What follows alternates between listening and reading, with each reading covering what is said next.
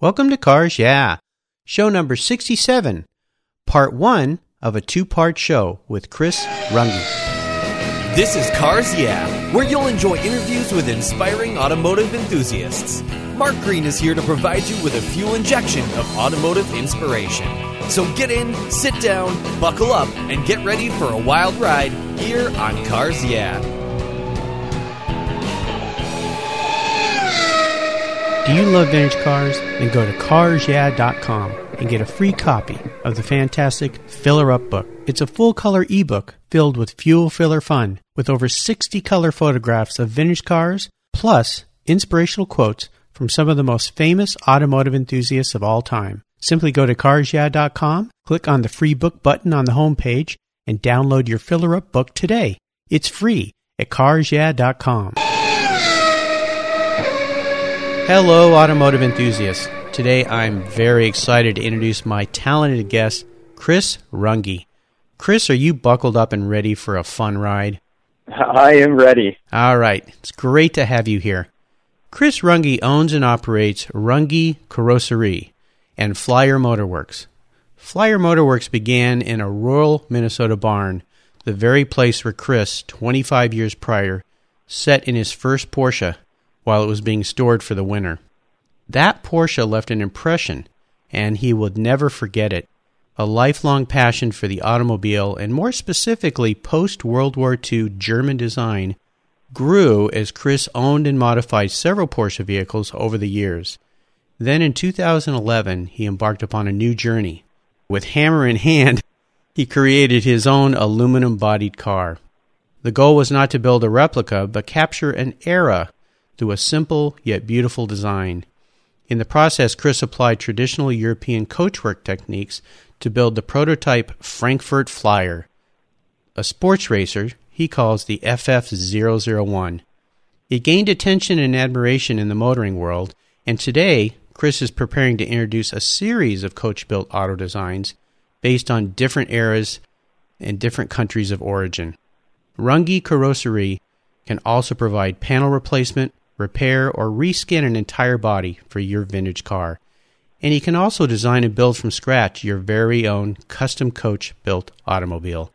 So Chris, I've told our listeners a little bit about you, so please take some time and share some more about your history, your career, your interests, and of course, your passion for automobiles. All right. Well, thanks for having me on the show, Mark. I really appreciate the opportunity to chat with you.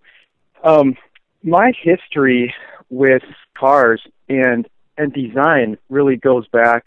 I think it's kind of in my heritage a little bit. My grandfather was a machinist, and my grandmother was a machinist as well. They both worked in a machine shop in Rockford, Illinois.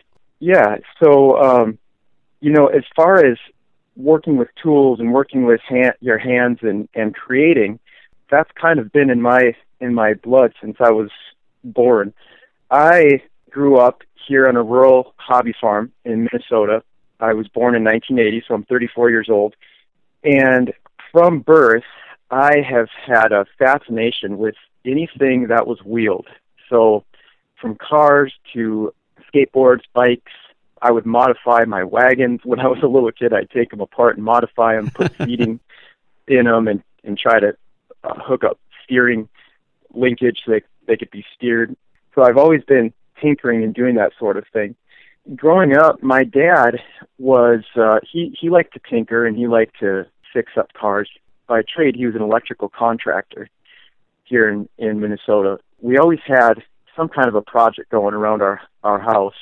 And when I was really young, we used our barns here on the hobby farm for storage. And then we also had animals. So we had a lot of cars coming in and out during the fall and spring, and motorcycles as well. And one year, Porsche showed up. It was a little 914, and that car really fascinated me because something about the idea that this car looked like it could drive backwards or forwards. Oh, yeah. Because of the symmetry. Yeah, there's something about that type of design that just really fascinated me. And so this car, when it was driven to our barn, it was in fairly decent shape, and it had a cover on it. And I remember I'd sneak out there. I wasn't supposed to touch the car, of course, and I'd sneak out there and lift the cover up, and that door handle with the classic Porsche click, and open it up. Yeah. And climb in there, and away I'd go. I'd be racing, and not literally, but in my imagination, I was winning Le Mans at age 7. Of course. It was quite the experience, and that car stayed here for quite a while, and it ended up really deteriorating. And after a few years, a friend of the owner came, and he and my dad had permission to try to get the car running again, and it was in pretty rough shape, but they did get it running, and I remember it going up and down the road, and then it went away. It left an impression on me with German design, and specifically an interest in Porsche. From there, I modified, as a teenager, several bicycles, customized them, made these lowriders, and I got into vintage Schwinn crate bikes, the Apple crates. Oh, yeah, I had an orange crate. Yeah, yep. So I had several of those, and at that time, they were, for me as a teenager, they were fairly affordable, and I just really enjoyed restoring them and fixing them up. Then, as I moved into the driving years, my dad and I picked up a 1951 GMC when I was 13 years old. And, for most, that wouldn't be driving years, but here in rural Minnesota, with the gravel roads around our area, I was able to get in that truck and cruise around after we had gotten it running and fixed up. And it was really a fun experience. Just the feel and the sound and the smell. It really sparked something in me. Oh, yeah. And when I was old enough to drive, I started fixing up on a Chevy Nova and restored that, and that was my first official car that I was old enough to drive. And then I kind of got into this practice of fixing them up and selling them. And so I went from American hot rod stuff to old Volkswagens. As most people with Volkswagens can say, there's so many stories that go with those cars. I have some really fun experiences with pulling cars out of fields and learning the difference between 12 volt and 6 volt systems. And so, that kind of shaped my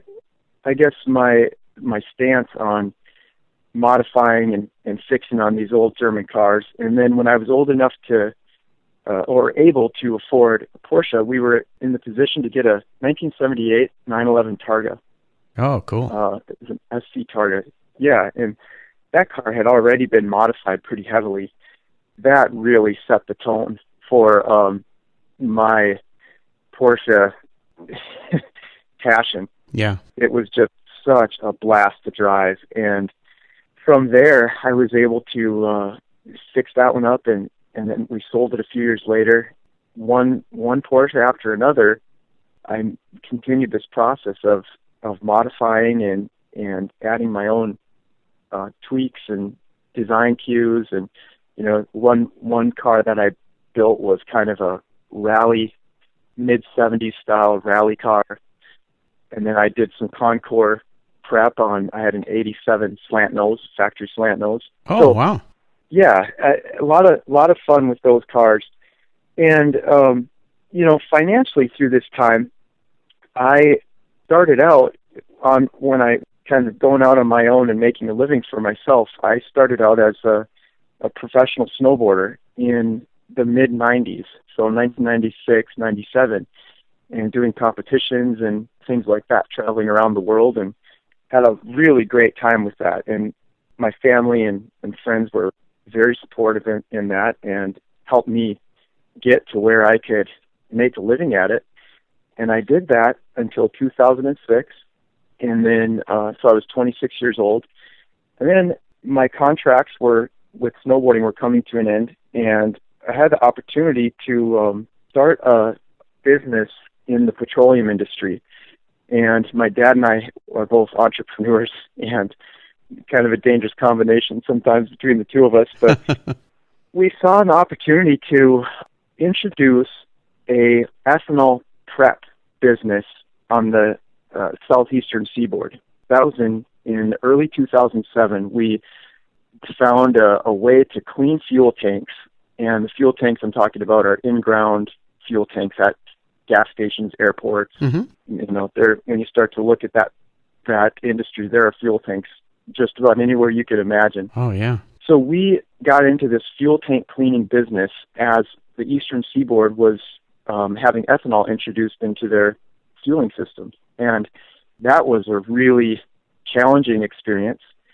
We put everything on the line, and I have great respect for my dad because he put 30 years of electrical contractor on the line to start that business with me. And boy, it wasn't easy. We went from buying this system that would clean fuel tanks and experiencing some real setbacks with that, to the point where we had to either pack up shop and start over, and we were potentially going to lose everything, or try to make our own system. And that's what we did. We redesigned a system that would work specifically with the fuel tanks in the Southeast, because these tanks were very, very challenging to clean. I won't go into details with this, but the things that really created, I think, and built character with me through that experience are, my dad and I were at the point where we couldn't get a hotel room. We would sleep in our truck, and just really fighting for every penny that we made. Yeah. And we turned that business around, and in just through a lot of perseverance, we're able to turn it into a profitable business and build it up over a few years and do pretty well with it. And then we sold it in the spring of 2013. Mm-hmm. So there was a lot of family sacrifice, with my wife and kids, and just being on the road with my dad and working together and building this thing up. And so that was a really great experience for me to be with my dad and work with him and see his determination and go through that trial and experience the success of that hard work and sacrifice with him. And so we sold the business, and of course during that time my mind is always distracted with my car hobby. And that was a lot of times the cars are what, it's the place that you go to unwind and just, it's more than just something you drive. It starts to become a lot more than that. And I think that's where it kind of shaped for me. The passion went so much deeper, and I started to realize I think my own connection with, if I were to design a car someday, what would it look like? And what do I really want in a car? And, having these older 911s and 912s and then the slant nose turbo, really fun cars to own. But I kind of came to this place where, and this is something that goes deep with my family, is you sometimes get to a place where something doesn't exist and you have an idea that you want to make it exist. And that's where a lot of people, I think, especially today, just accept what's available to them. But with my family, I realized, and with my dad, when something doesn't exist, that's kind of where the dreams come alive. And that's where I see my dad has really been an inspiration to me in sitting down with a pen and paper, and you start to create, and then you do it, Fantastic. And, yeah. So that kind of brings me into the here and now of getting to the point where I had the opportunity to build my own car, and it was through a really interesting phone call that I made on an old Porsche that was for sale in South Dakota. It was a 67 912, and I saw it for sale just a few minutes after it went on Craigslist in, I think that was 2011, early 2011. And it was what sounded like a little old lady that answered the phone. And as I got to talking with her, I learned that her husband had passed away. She had been widowed, and he had a lot of the same interests in automobiles as I did. And he was kind of a hoarder. So he had these barns full of old Porsche, Volkswagen, Corvair, a lot of air-cooled stuff out in South Dakota. And he also had metal shaping and fabrication tools. So she and I we struck a deal that if I were to use the tools for my own purposes, and I told her I really wanted to try building my own car, she agreed to give me a pretty good deal on the 912 as well as all these tools. Wow. So I made a few trips out with a 24-foot enclosed trailer and packed it as full as I could and spent all my money and came back to our hobby farm and set up shop in the barn where we used to store these cars. I parted out a lot of that Porsche in order to buy an old Formula V race car, because as I did some research on the car that I would build, I wanted it mid-engine. I wanted it to have the early Porsche VW stance and styling cues and drivetrain because it's easy to work on. And the Formula V just fit the bill, but I needed to modify that Formula V chassis to create the car that I wanted. So it had the right components, but it was going to take some fabrication. And so I dove in head first. I got that Formula V car down in Virginia and trailered it back up here. And I started chopping and welding and modifying. I had no idea what I was doing.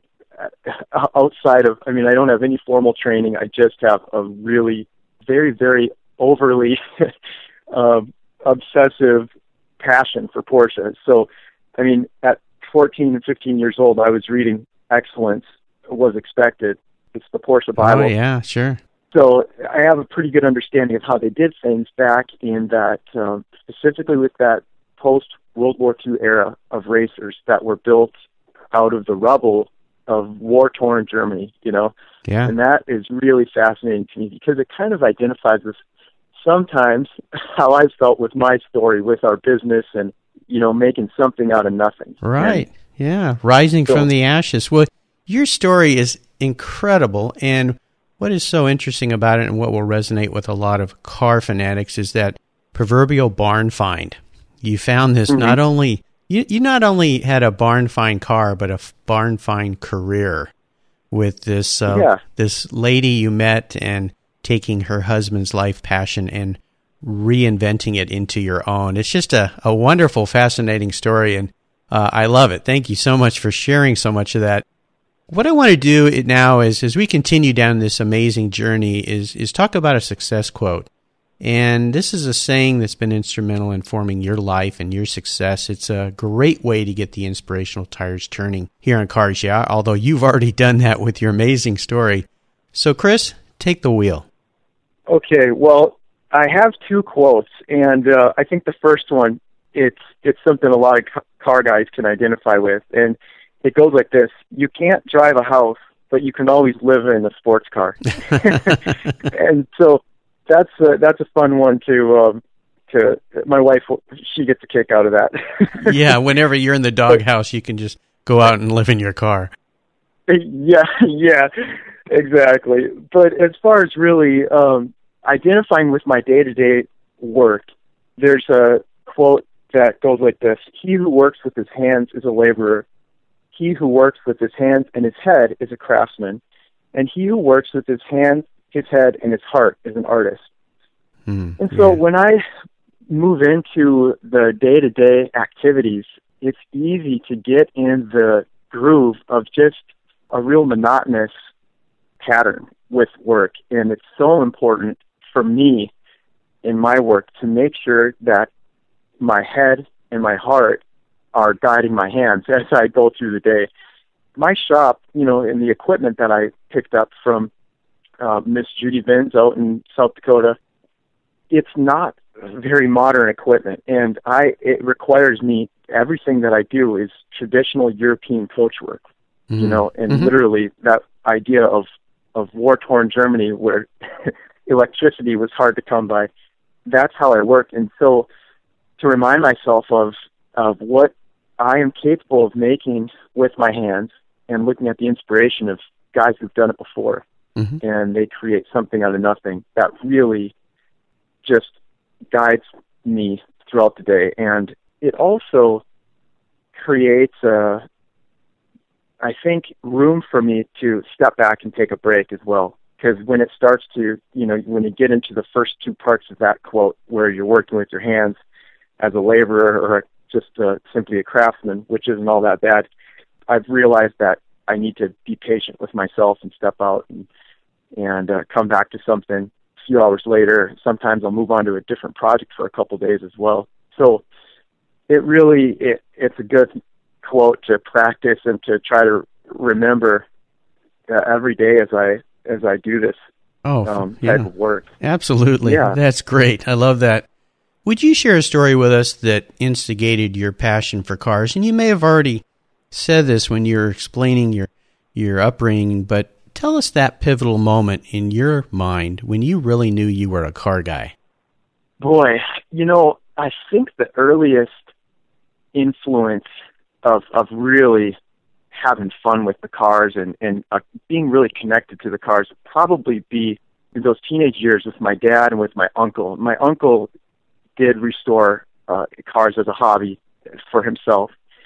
So just, I don't have a specific memory that comes to mind of a pivotal moment, but I remember the time spent with my uncle down at his shop, watching him work on his cars and going to some car shows with him and just seeing the camaraderie and seeing the appreciation from other people for his work and him sharing his stories, 7-year restoration on a 56 Chevy Bel Air, just seeing that appreciation that guys had for that type of work. Sure. And that kind of sparked something in me.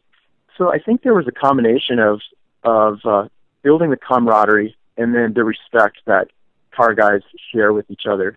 Oh, yeah. Yeah, it's a common thread, I believe, and that combined with that moment of you sneaking under the cover and sitting in that 914 and pretending like you were going down the straight at Le Mans.